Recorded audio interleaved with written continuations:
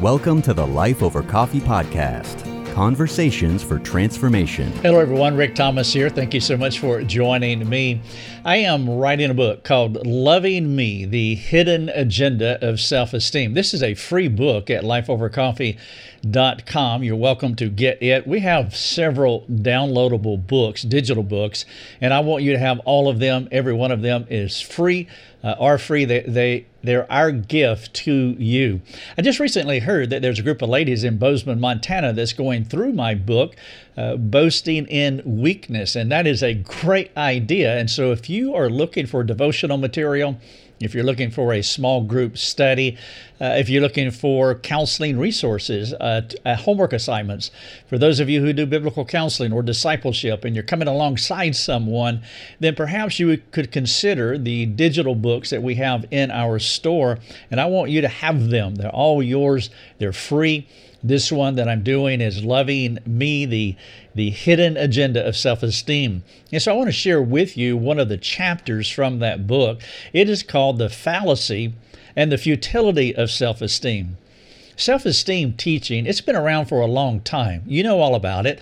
Everybody does. It's been inculcated into our psyche for multi-generations, I think. I mean, I came up in the 60s and early 70s, and the best I can remember, I was hearing about self-esteem even then. I wasn't a Christian at that time, and so I imbibed fully on that doctrine. Of course, it only led to disastrous results because, well, the big idea with self-esteem is that you're spending your time thinking about yourself. Loving me, I am number one. Well, that's a bad teaching, and it will send you to some dark places, and that's why I'm writing this book, Loving Me, The Hidden Agenda of Self-Esteem. It is one of the central planks of the culture's gospel, which is their attempt to feel better about themselves. I mean, they're just like us. They realize they need help. We realize that we need help. The big issue or the point is, which well are you going to drink out of? I mean, thankfully, if you are born again, you have been drinking the water that Christ gives.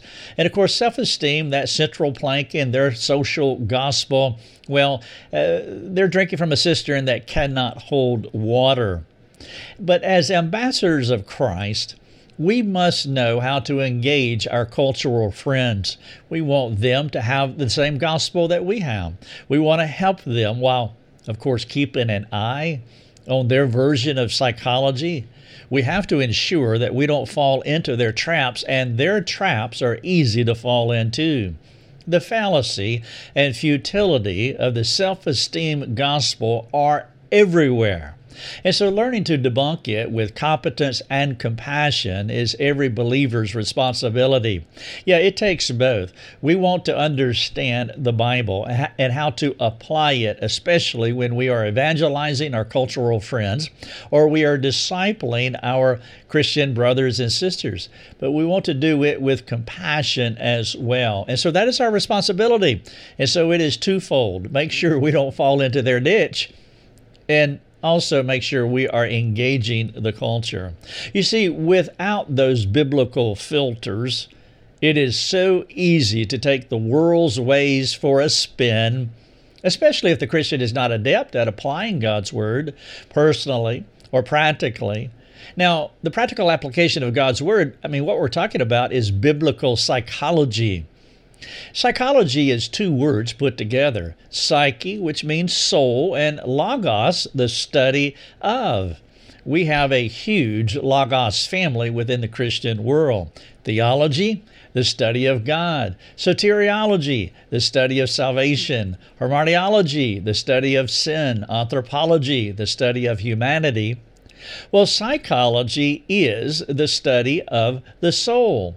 And for the Christian, the Bible, applied practically and personally to our souls, is the purest form of psychology. There is not a better psychology book ever written and in the world today than the Bible. God created the soul. And then God gave us the word concerning the soul, which is the Bible. And so when you take the Bible and apply it to someone's soul, you are practicing the purest form of psychology. Now, this is something that we want to mature into. It does not come easy. It doesn't come without discipline. The rigor of learning the Bible and practically applying it to our lives, well, then that's going to open the way, if we don't know how to do that, for the culture to peddle its view of psychology. And that is a big warning. Of course, the temptation is easier than you might think to imbibe in their cistern that does not hold water. You see, their way, it doesn't require the hard work of connecting the Bible to our personal lives. And who doesn't like easy? I think one of the problems here is that too many Christians believe that if they show up on Sunday morning at their church meeting and if they hear the Word of God preached, that is all they need. For Tuesday morning when they get in an argument with their spouse, or Thursday evening when their son is rebelling and they do not know what to say, or maybe they are struggling with their own personal struggles. Well, then they soon realize that maybe I need more than the preaching of God's Word. I need the application of it too. Knowledge applied is a two-pronged necessity if we want to grow in wisdom. Just filling our silos with knowledge of the Bible by sitting and soaking on Sunday morning, it's not enough. We also need to fill up that other silo. It's called application. And for the Christian who is growing in knowledge and practically applying that knowledge, then they're able to work through conflict resolution with their spouse on Tuesday morning or provide a good answer to their rebelling son. They're also able to work through their personal dysfunction because they understand the soul book, the pure psychology book, God's Word. The Bible doesn't teach self-esteem. Did you know that? And that should be the most significant red flag of all. It is just not taught in the Bible. But the silence of the Bible on this postmodern doctrine, it does not deter the Christian self-esteem advocate from trumpeting this dangerous doctrine within the church. And there are many Christians that they will become emotive to hear some of the things that I'm saying now, especially about self-esteem. They advocate it, but that's all they know. They have imbibed on the culture for so long. They have pursued those self-help books so many times that they don't realize that this is a dangerous doctrine. But God went to great lengths to free us from spending so much time thinking about ourselves. And that is what self-esteem does. It turns us inward into a darkened cave. It leads us into the hopelessness of despair as we continue to stare into our fallen, total depravity. God wants us to look upward and outward. He wants us to think about Him and others most of all. I mean, He even simplified the hundreds of laws in the Old Testament by restating them in 4 words. Love God, love neighbor, as Jesus was talking about in Matthew 22:36 through 40. From God's perspective, human success and personal wholeness happens when we master those 4 words. And as you think about those 4 words of loving God and loving others, it does have a distinct upward and outward focus. And there is an obvious point or an aspect of that is missing. Not be so focused on ourselves. But the self-esteem advocate, their retort will be, well, esteeming yourself, well, it's the opposite of self-loathing. And so we want to esteem ourselves so that we don't spend our days self-loathing. Well, self-esteem and self-loathing is kind of opposite, sort of. But before refuting their doctrine, it might be helpful to understand why the world is groping for the walls like blind men, creating a doctrine that cannot hold water. I mean, mainly, they need something besides biblical psychology because they reject God's word. I mean, it's not as though they can sit in the corner with a dunce cap on. You can't reject God's word and say, I'm going to reject God too. I'm not going to follow him or his word. And you can't live in that void. You can't live in that vacuum. And so you have to create stuff. If you're going to reject creationism, for example, well, you got to come up with something. And so they come up with evolution. If you're going to reject God's word, you have to create your own psychology. And they have done this. They have their Bible. It's called the DSM-5-TR, the Diagnostic Statistical Manual. Number 5, it has evolved since, I think, 1953. When they created the first DSM-1. And now they have the DSM-5-TR, which means text revised. And so they had a DSM-5 in 2013, and now they have revised it, and it continues to evolve. They have to.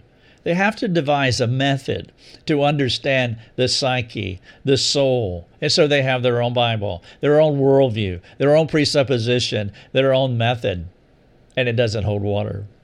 And so self-esteem, in their view, it fits the bill perfectly, because in actuality, it does exactly what they wanted to do, to focus on the individual. And you will find with most of the beliefs and the systems that the culture has, it has this native inward self-focus. And the unwitting design of self-esteem and self-loathing. I mean, both of those are turned inward.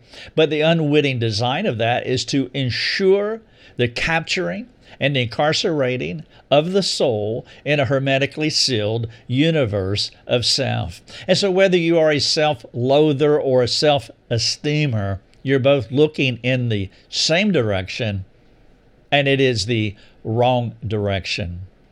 The Bible presents a better way to think about ourselves. It's called made in the image of God, what we call the Imago Dei. In Genesis 1:27, we learn about being made in the image of God. Think about that for just a moment. Reflect upon the Imago Dei. That is a profound way to think about God and his creation. God made us in his image. That is profound. You see, self-esteem perpetuates self-focus, while the Imago Dei, it turns our thoughts upward toward God and outward toward those whom he created. And we are overwhelmed. We're stunned that God would think about us, that God would make us in his image, in the similitude of God. And so as we turn our thoughts from ourselves and focus them on God, then we begin to see the world he made through his eyes rather than ours. And when we see God's creation the way that God sees his creation, I'm talking about humanity. When we see humanity the way that God sees humanity as made in the image of God, that changes how we think about God and people. It is stunning to the Christian that the Lord would set us apart from the rest of his creative order. And out of that humble God awareness of what he did, it grows respect for what he created. When we see, say God created this tumbler here. By the way, this is our Life Over Coffee tumbler, which you must have. But the person who created this, if we love him with all of our heart, soul, mind, and strength, then we are going to have a mutual affection and a respect for his creative act. We're not going to dishonor his creative act if we love God rightly. And when we recognize that God created us in his image, it affects how we think about him, and it affects how we think about his creation. We don't value ourselves or others less, but what we do is we see a miraculous blessedness of the Imago Dei, which circumvents any desire for self-loathing, and it accentuates our admiration, our respect for God and others.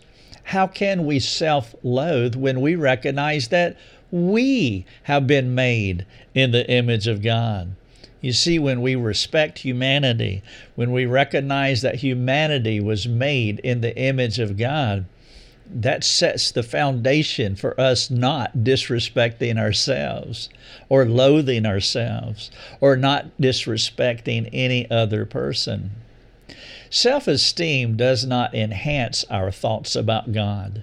Self-esteem does not enhance our thoughts about other people because we're too preoccupied esteeming ourselves. You see, the culture, the wordsmithers and the label makers, those folks that come up with things like self-esteem, they do not factor God and His Word into their psychology. Of course, none of this would matter if Christians were less in tune with the culture while dialed into God's Word more, and that's really the problem. My desire here is not to change the way the culture thinks because they can't change how they think until they become born again. But the problem is Christians think like the culture. Christians take things like self-esteem and they smuggle it into their psychology doctrine. We like hijacking their words and ways into our understanding of biblical psychology, even twisting their language to suit our fads. Illustration: theologian John Piper made this mistake when he tried to re-invent the word hedonism a few years ago in his book by reframing it as Christian hedonism. That's nice. That's a fad. That's quirky. I mean, what he did is he instilled an unnecessary tension in the believer's mind. Thankfully, it only caught on for a season, and now nobody talks like that anymore. Pulling an unnecessary word from the culture, like hedonism or self-esteem, and inserting it into our Christians' vocabulary, it's not helpful and it's not wise. The Bible has given us all we need to think rightly about God, about ourselves, and about others. Words have presuppositions, and we need to keep that in view. A presupposition is an interpretive lens. It's like a pair of glasses. Everybody has an interpretive lens. Everybody has a unique pair of glasses that gives them a presupposition for how they interpret the world. For the Christian, we want our lenses to be clean or saturated or built from the Word of God. If we don't do that, then we will start bringing in words like hedonism, and it will really convolute and it will mar our lenses and it will mess up our thinking because we're not using biblical precision, specifically as we think about psychology. Sometimes we can outsmart ourselves to our detriment. Now, I am not suggesting that we should refrain from all everyday human language. Are you saying that we shouldn't use any of the culture's words? No. We live in the culture. We speak the culture's language, whatever country that you come from. But I am saying that some of their words are not helpful. Let me give you an illustration of using a cultural word and why it's wise to use that word, but sometimes we have to help a person to understand how to think about that word correctly. For example, let's say that a woman who went through horrible abuse as a child from her father. Well, what we don't want to say is that don't use the word father. That's a cultural word. Later in life, she becomes a Christian, and her friends introduce her to God the Father. Well, she already knows what a father is because she had a horrible example of what a father is. And when her friends tell her about her new heavenly father, she struggles to relate well to him because of that word. Now, the solution for her is not to remove that word from her vocabulary. No, the solution for her is to learn to apply the differences between an abusive father, a heinous, horrible, earthly man, and a loving Father, our loving and gracious and kind Heavenly Father. We live in the world. We use their language when appropriate. But when it comes to soul care, biblical precision is our call. And there are some words there is some language, there's some vocabulary that we should never smuggle in to how we speak about transformation. Self-esteem would be one of those terms that we should not use. And so every situation requires wisdom.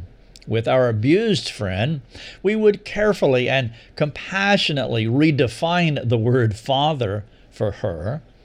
Paul did this for his Jewish friends who were new to Christianity. And we see this in 1 Corinthians 8. In those 13 verses there, they were struggling with what to do with the meat their new brothers and sisters were eating. Sometimes we have no choice but to redefine the word like father or an idea like meat because it confuses the person because of their former associations with that word. The abused lady had a former association with the word father, and it creeped her out. It really distorted her thinking when she began to use that same word with Heavenly Father. Well, the Jewish believers had a former association with meat, and when they came into Christianity, well, they used the word meat, but it really messed them up. It was like an anchor upon them. And so Paul wanted them to learn that this is okay. And so they had to be retrained according to that idea. But self-esteem should not be part of a Christian's vocabulary. And so when you meet with a Christian that the culture has indoctrinated, you can show them a new and a better way to understand the soul. And you can do this without becoming the word police, without playing whack-a-mole with them, beating them over the head with a mallet. Typically, I rarely say anything about a person's use of secular words like self-esteem, especially when they're coming for help. I just don't care to be the word police. A lousy word is not my cue to go on the offensive by telling them that it's a bad word. The word is not their biggest problem, and we don't need to exacerbate their fear of man by mandating that they use the proper word. Using biblical methodologies, we can compassionately and patiently teach them the truth to help them toward transformation. Maybe later we can clean up their vocabulary. Too many biblical counselors shoot at people like targets because of their poor word choices while missing the mark, by missing the opportunity to care for them. And so, no, we don't want to be word policey here, and that's not my point in sharing these things with you. But in the appropriate time and context, and when it's right for the person, they need to carefully understand what this word self-esteem means and how it is unhelpful in every way inside the Christian nomenclature of words. Made in the image of God is the correct language. The Imago Dei is the best way to think about who we are ontologically, our state of being. I mean, for starters, it teaches biblical respect for every person, saved or lost. When you think about a person made in the image of God, like myself, or you thinking about yourself made in the image of God, again, as I said earlier, you can't self-loathe.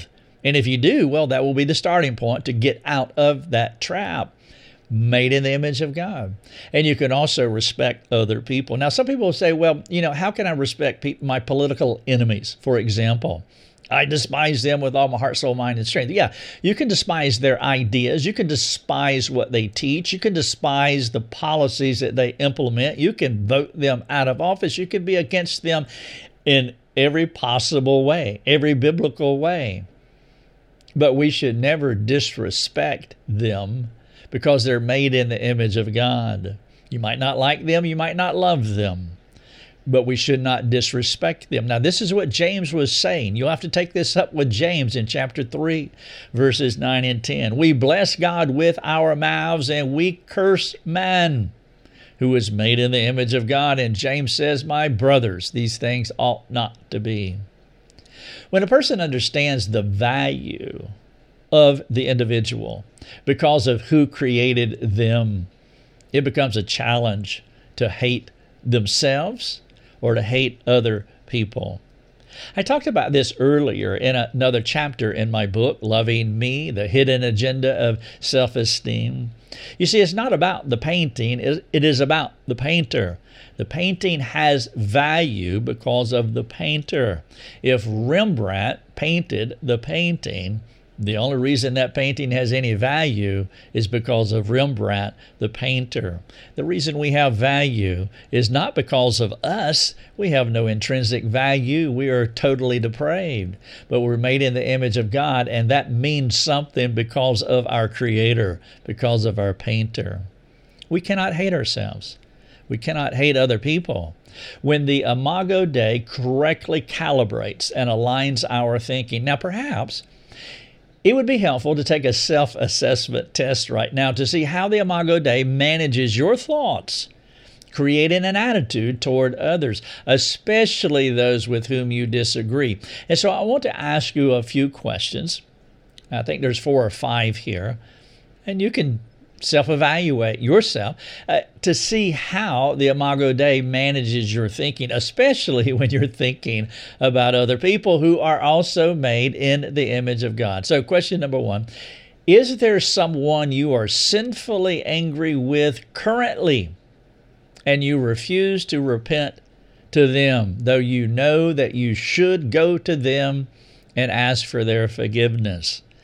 Well, if you understand that the person that you sinned against, the thing that you damaged, or in this case, the person that you damaged was made in the image of God, if we understand that correctly, then we're going to go to them as fast as we can when appropriate, and we're going to ask forgiveness because they were made in the image of God.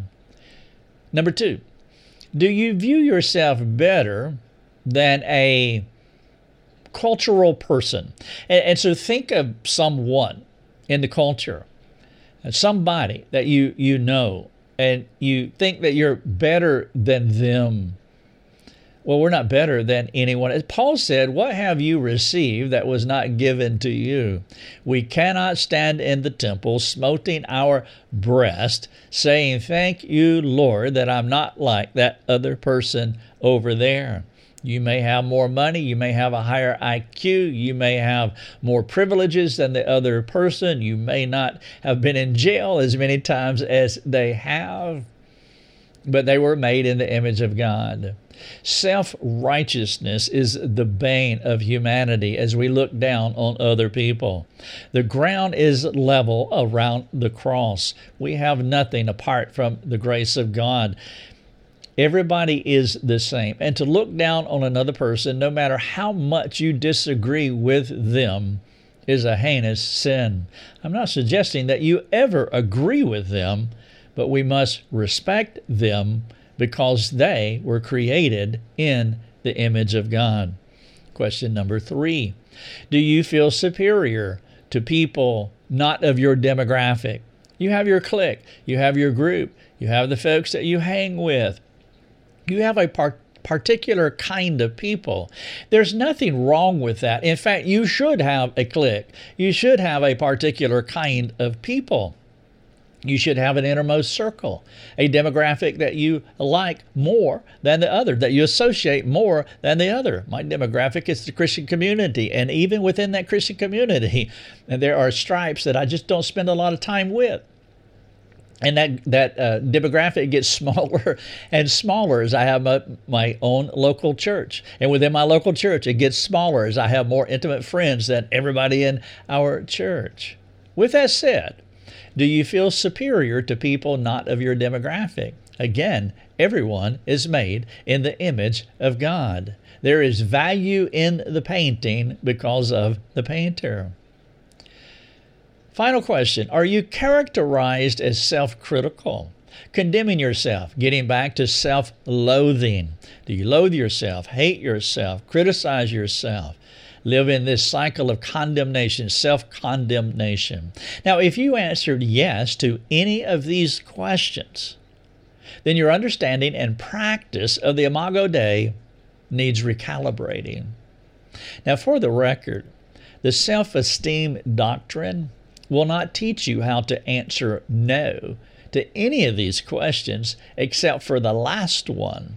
You see, the previous questions were all about other people, thinking rightly about other people. The last question was thinking rightly about yourself. And the self-esteem doctrine, it's not going to teach you how to think about other people. You don't care about other people because that is not how you or how the self-esteemer thinks directionally. The self-esteemer thinks directionally about themselves. And that is the point of self-esteem, to love yourself more than others. Now, some will argue that you must love yourself before you can love God. Of course, they will not give you any scripture to support that idea, though they do try to shoehorn this perspective into Matthew 22:36-40, where Jesus said, love God, love others as yourself. And so they shoehorn that idea. Well, we have to love ourselves. We need to think about ourselves. It's a weird argument that does not consider what I just said about the Imago Dei. If you dislike yourself, or if you dislike anybody else, but if you dislike yourself, the solution is not better self-esteem, a better understanding of what it means for God to make you in His image. You see this idea, I mentioned James 3. I want to share those two verses with you. James says, with the tongue we bless our Lord and Father, and with the tongue we curse people who are made in the image of God. From the same mouth come blessing and cursing. My brothers, these things ought not to be. Now take this verse here and apply it to yourself. With the tongue we bless our Lord and Father, and with the tongue we curse ourselves, we loathe ourselves, we don't love ourselves, who are made in the likeness of God. From the same mouth come blessing and cursing. My brothers, these things ought not to be. And for the individual, it says, well, we have to love ourselves first. Well, James is saying here that if you don't, the way you do that is by understanding that you're made in the image of God. The process is not going down to the bookstore or ordering one online about how to love yourself more. No, that's not the solution. If someone has harassed you to the point to where you are painfully insecure, or maybe that you're tempted to self-loathing, it would be a mistake to turn your focus onto yourself, as though learning to love yourself is the cure. Now, the cure is antithetical. Learning to love God, that's your cure. Paul said it this way, and we all, with unveiled face, beholding the glory of the Lord, are being transformed into the same image from one degree of glory to another. For this comes from the Lord, who is the Spirit. That is 2 Corinthians 3:18. No, not looking inward. Well, the Bible says that we need to love ourselves. No, you don't understand the image of God. Learning, loving, adoring, and worshiping God is the path to freedom. And that's just the beginning of the good news. Being made in the image of God puts us on the right path to how we must think about ourselves. But it's not the end of the journey to wholeness. We, like all humanity, are under the unrelenting challenges of total depravity. Now, that concept, it means that there is nothing about us that is unaffected by sin. Physically, we are wasting away, as Paul told us. Spiritually, as far as our souls are concerned, we are affected by total depravity. That is why we have to be born anew. We have to be born again because we are totally depraved. Our entire dichotomy, body and soul, is affected by sin. This teaching of total depravity is one more reason to run from self-esteem. Imagine this. Nothing in us is exempt from the marring of sin, including our thoughts, about ourselves. Looking into the inner darkness of a depraved soul draws the searcher deeper into the cave of hopelessness. Paul says we have become worthless. Now, I'm not sure if you would say that aloud, not in the public domain, unless you want to be canceled, deplatformed, marginalized, mocked, run out of town on a rail. But those are Paul's words, and they were given to him by the Spirit of God. In Romans 3:12, we have become worthless. That which was made in the image of God has now become worthless because of the fall of Adam, and everyone born has been born in Adam except for Jesus Christ, of course. And so there has been a marring of the Imago Dei. And there's no amount of secular, humanistic, psychological engineering that can fix our problem with God and with each other. We are thoroughly corrupted from the inside out. Sin has decimated the core of our very being. And because our culture denies God, they have no choice but to create a self-focused doctrine like self-esteem. And from there, they teach the innate human goodness and ability to do all things through themselves who strengthens themselves. It's a psychological worldview. As Paul said in Philippians 4:11, 12, and 13, specifically in verse 13, I can do all things through Christ who strengthens me. Well, the culture would take that verse and invert it. I can do all things through me who strengthens me. And so they look inward in a delusional way. They see the innate goodness of man, not recognizing that they are totally depraved. They are blind people looking into total darkness in that cave that leads them deeper into despair and hopelessness. God teaches total depravity, how we are a dime a dozen, recyclable containers, clay pots, who will never save ourselves from ourselves. We need someone else from some other place. Jesus Christ, the first missionary, left his place, came to our place because the Imago Dei was broken. And because of our brokenness, we couldn't see our way out. We create things like self-esteem so that we can turn ourselves further inward, only tying ourselves up in knots. The wealthiest and most famous people in our culture have died, still chasing the holy grail of self-esteem. Many finish their journeys as empty as when they began. Job said in 121 that I came into this world naked and I leave this world naked. Solomon said in Ecclesiastes 1:8, the eye is never full of seeing and the ear is never full of hearing. It is insatiable. You cannot fill up what is inside. We have to be transformed from the outside. Pursuing self-esteem will drive the soul into the ground. It is an insatiable pursuit of self-worth sought outside the transforming power of Christ. Our worth will come as Christ fills us with his righteousness.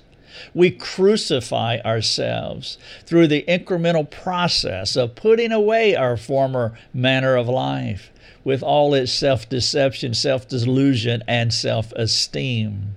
And we put on a new kind of person that's radically different from who we were as broken image bearers. That new person is like God. You see that in Ephesians 2:24. The more Christ-like we become, the more we will experience wholeness. And this is what Paul was saying in Colossians 1:28, warning every man, teaching every man to be whole in Christ. Paul said it this way in Galatians 2:20. Many of you know this verse, where he says, I have been crucified with Christ.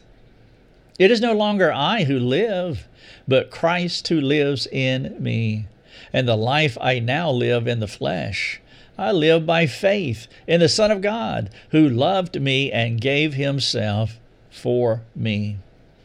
This idea of putting off the old self and renewing the mind and putting on the new self, Paul said it explicitly in Ephesians 4:22, 23, and 24. He says, put off your old self, which belongs to your former manner of life and is corrupt through deceitful desires. Can you see the complexity and the impossible challenge of looking inward and esteeming all of that more so you can find wholeness? It will drive you in the ground. He went on to say, and be renewed in the spirit of your minds. And then he said, and put on the new self, created after the likeness of God, in true righteousness and holiness. Self-esteem teaches us to look inward and untangle ourselves inwardly, that we rewire ourselves. The Bible teaches that we need to die to ourselves and be crucified in Christ. We need to be born a second time. Self-esteem will not fix how we were born the first time. It will just make it worse. Tim Keller had the best quote about self-esteem, in my view, when he said, quote, "The essence of gospel humility is not thinking more of myself or thinking less of myself. I'm not thinking more of myself, which is what self-esteem will do. I'm not thinking less of myself, which is what self-loathing will do." He says, it is thinking of myself less. It's having self-forgetfulness. Keller presents us with the gospel irony that we need to think rightly about how to be whole. It's a concept that will be the Christian's stiffest challenge, thinking of myself less. The temptation with all of our soul problems, it is to turn inward, not outward. I mean, it makes sense, humanly speaking. Self-esteem is the wisdom of the world. And so if you are struggling inwardly, then turn outward. If you're struggling inwardly, turn to God. Love Him, not yourself. Esteem Him, not yourself. Esteem Him more than anything else. And as you esteem God more than anything else, you'll begin to change internally. If you throw in a pinch of serving others, loving God and loving others, well, that's just going to speed up the process to wholeness. When a person comes to me for counseling, I give them many things to do. Almost all of those things are focused on themselves, how to grow, how to mature, how to study, how to change, how to repent, etc. But there's one final thing that I give them in this process, and that is to go out and serve other people. I want them to go from a sin-centered person who has entrapped themselves by whatever their habituations have been, to go from that sin-centered person to an other-centered person. I want them to learn how to love God and love others most of all. I'm trying to distance themselves from themselves, focusing themselves on other people. And this kind of wisdom sounds foolish, to look to God and others first when I have all these internal problems. But the truth is, it's the wisdom of God. It's the power of God working in us. When you are captivated by the character and the attributes of our transcendent God, who has come to dwell in you, then your soul will begin to change, and you will begin thinking of yourself less. Now, if you are not a Christian, there is an initial first step that is non-negotiable. In order to get on this path to freedom, if you are listening to this and you are not a Christian, then what you have to do is to be born a second time. Now, what I would recommend, if you need help with that, I would just encourage you to write our ministry. Now, you can go to lifeovercoffee.com and scroll to the footer. Our Get in Touch link is on every page of our website. It's in the footer. And if you click on that Get in Touch with us, contact us, and say, hey, I was listening to this talk that you gave on the fallacy and futility of self-esteem. I'm intrigued. I'm interested. But I'm not on that path. I don't have the Spirit of God illuminating me. I don't have the Spirit of God empowering me. I haven't been transformed to really see these things and understand these things. They make sense in a sense, but I need to become a Christian. I want that path of freedom. I have tried the world's ways. I have imbibed in the self-esteem movement, and it only further complicated my soul. By the way, this was me prior to 1984. God regenerated me in 1984, and that came after a long journey, a circuitous journey through many dangers, toils, and snares. And part of that journey was reading a lot of self-help books. I think my favorite genre of books outside of Christian books is entrepreneurial books, business books. And I have read scores of them and love them, still read them occasionally today. But those books always lead you into thinking better of yourself. Go, fight, win. You are somebody. Love yourself, etc. But there was still a void in my soul, no matter how much they preached to me to the power of positive thinking or acres of diamonds or the magic of thinking big, etc., etc.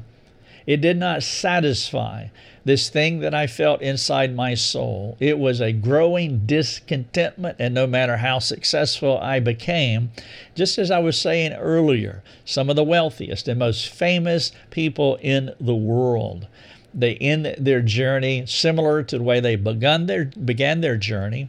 As Job said in 121, they came in naked, they went out naked, and I was recognizing that I was putting a ring in a pig's snout, as the Bible would talk about. That I'm still a pig at the end of the day, and I still wallow in the mud at the end of the day. I needed to be created anew. Now, perhaps that's you. You need to be created anew. We call that being born again, to be regenerated, that God imposes Himself on your life so that you can be untangled from what has captured you. I was there. Every Christian listening to this was there also. There is a fallacy and there is futility of self-esteem. Now, if you want to read what I just shared with you, please, yes, go to lifeovercoffee.com and you can read what I shared just word for word. It is yours. Enjoy it, benefit from it, share it with others. Also, go to our store, lifeovercoffee.com, and you can get the free downloadable digital book. It is yours. Get all the other ones as well.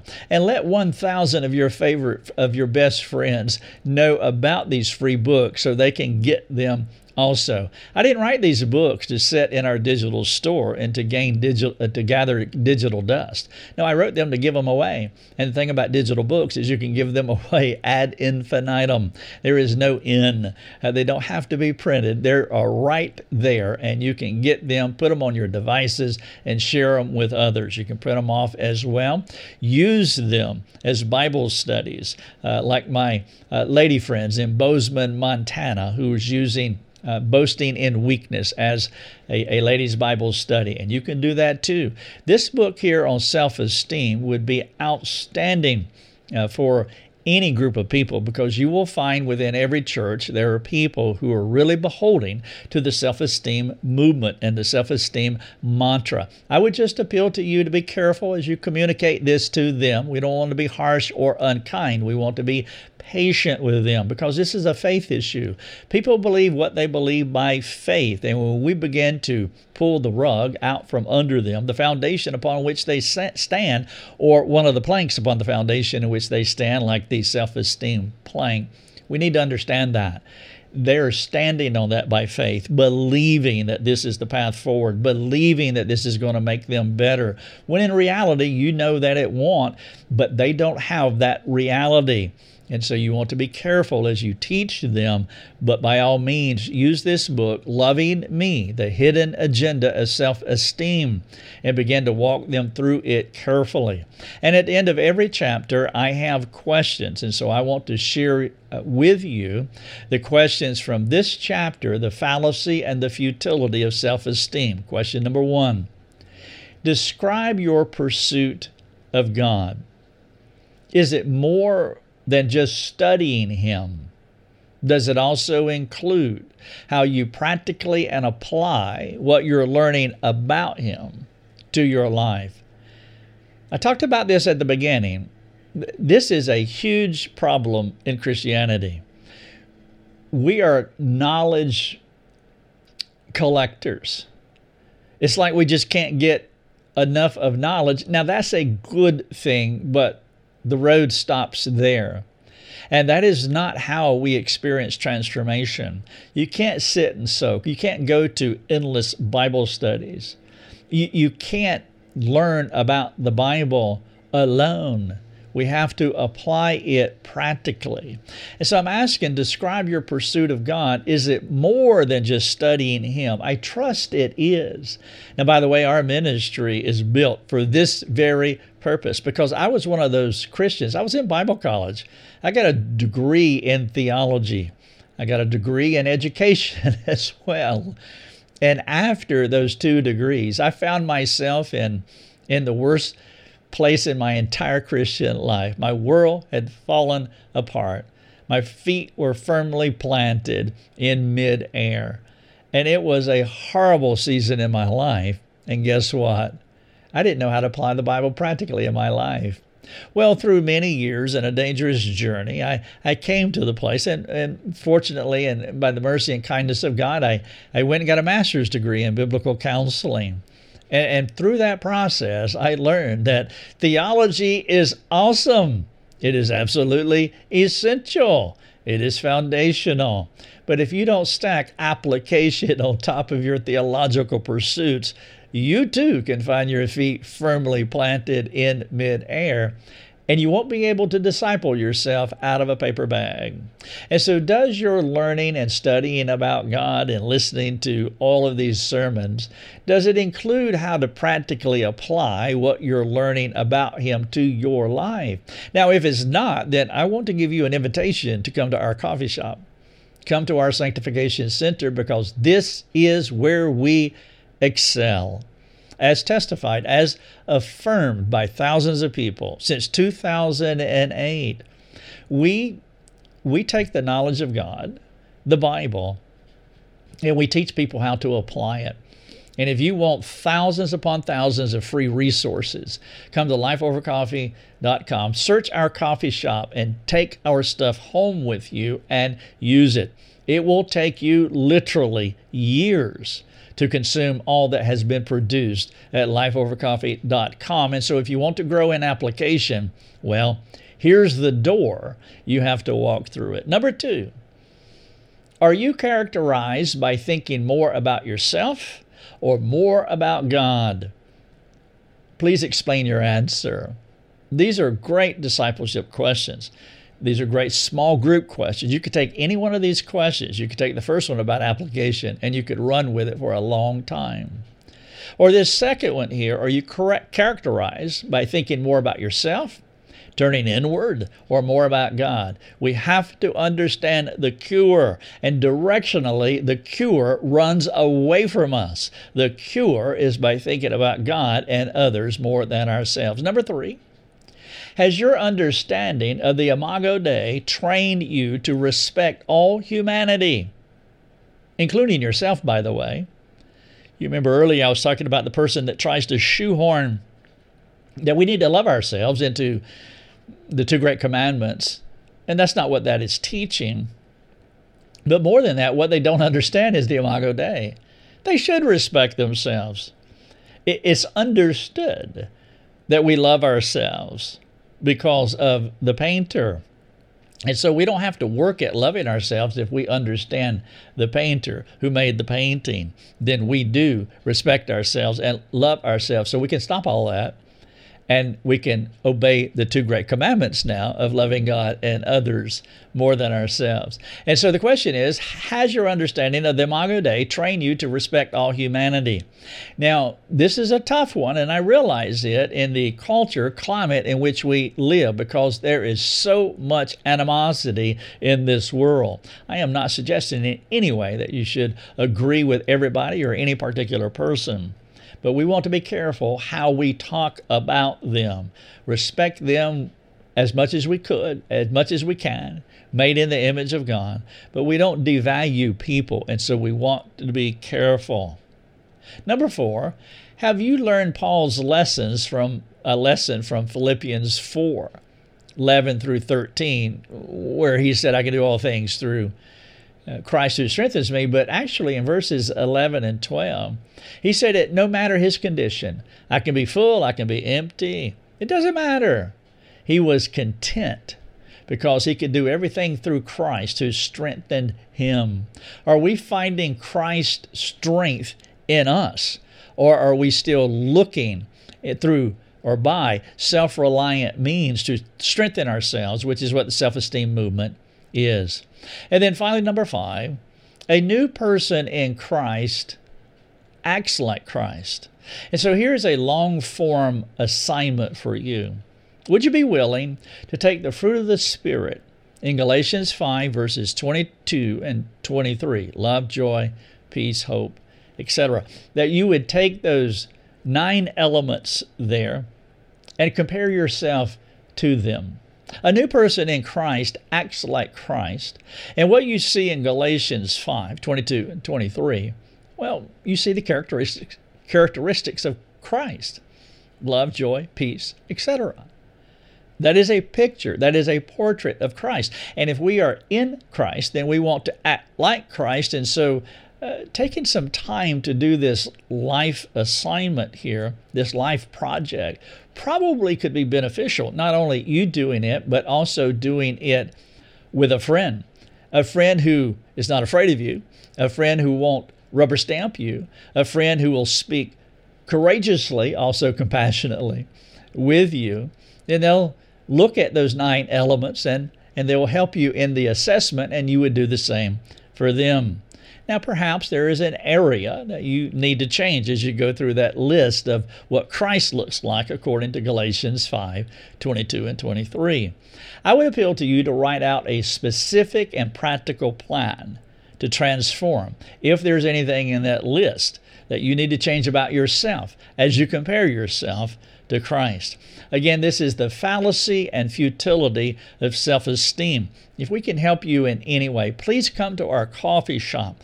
We have so many free resources. Now, we also have supporting memberships where you can go behind the paywall, and I think you should. I think everybody who can should, because there we have conversations every day. I produce 5 videos at least a week. I produce 3 today. That is typical. And so anywhere from 5 to 12 videos a week as I'm training these Christians who are members of our site. Now, that's the part that's pay to play. They also ask me questions. One lady today sent in a situation between a mom and a daughter that she is discipling, and she was asking our community, how can I best help these people who are in this dysfunctional and spiraling relationship? Well, this is what we do. And so if you want to be part of that community, then please go to our join link at lifeovercoffee.com and learn how to become part of our community. We also have courses that you can take as well. And so enjoy and share the free stuff. Some of you, please consider becoming part of our community. You will benefit, and we will be able to equip you to go out and help others. Thank you so much, and God bless. Thanks for joining us. Learn more and get access to other resources at lifeovercoffee.com.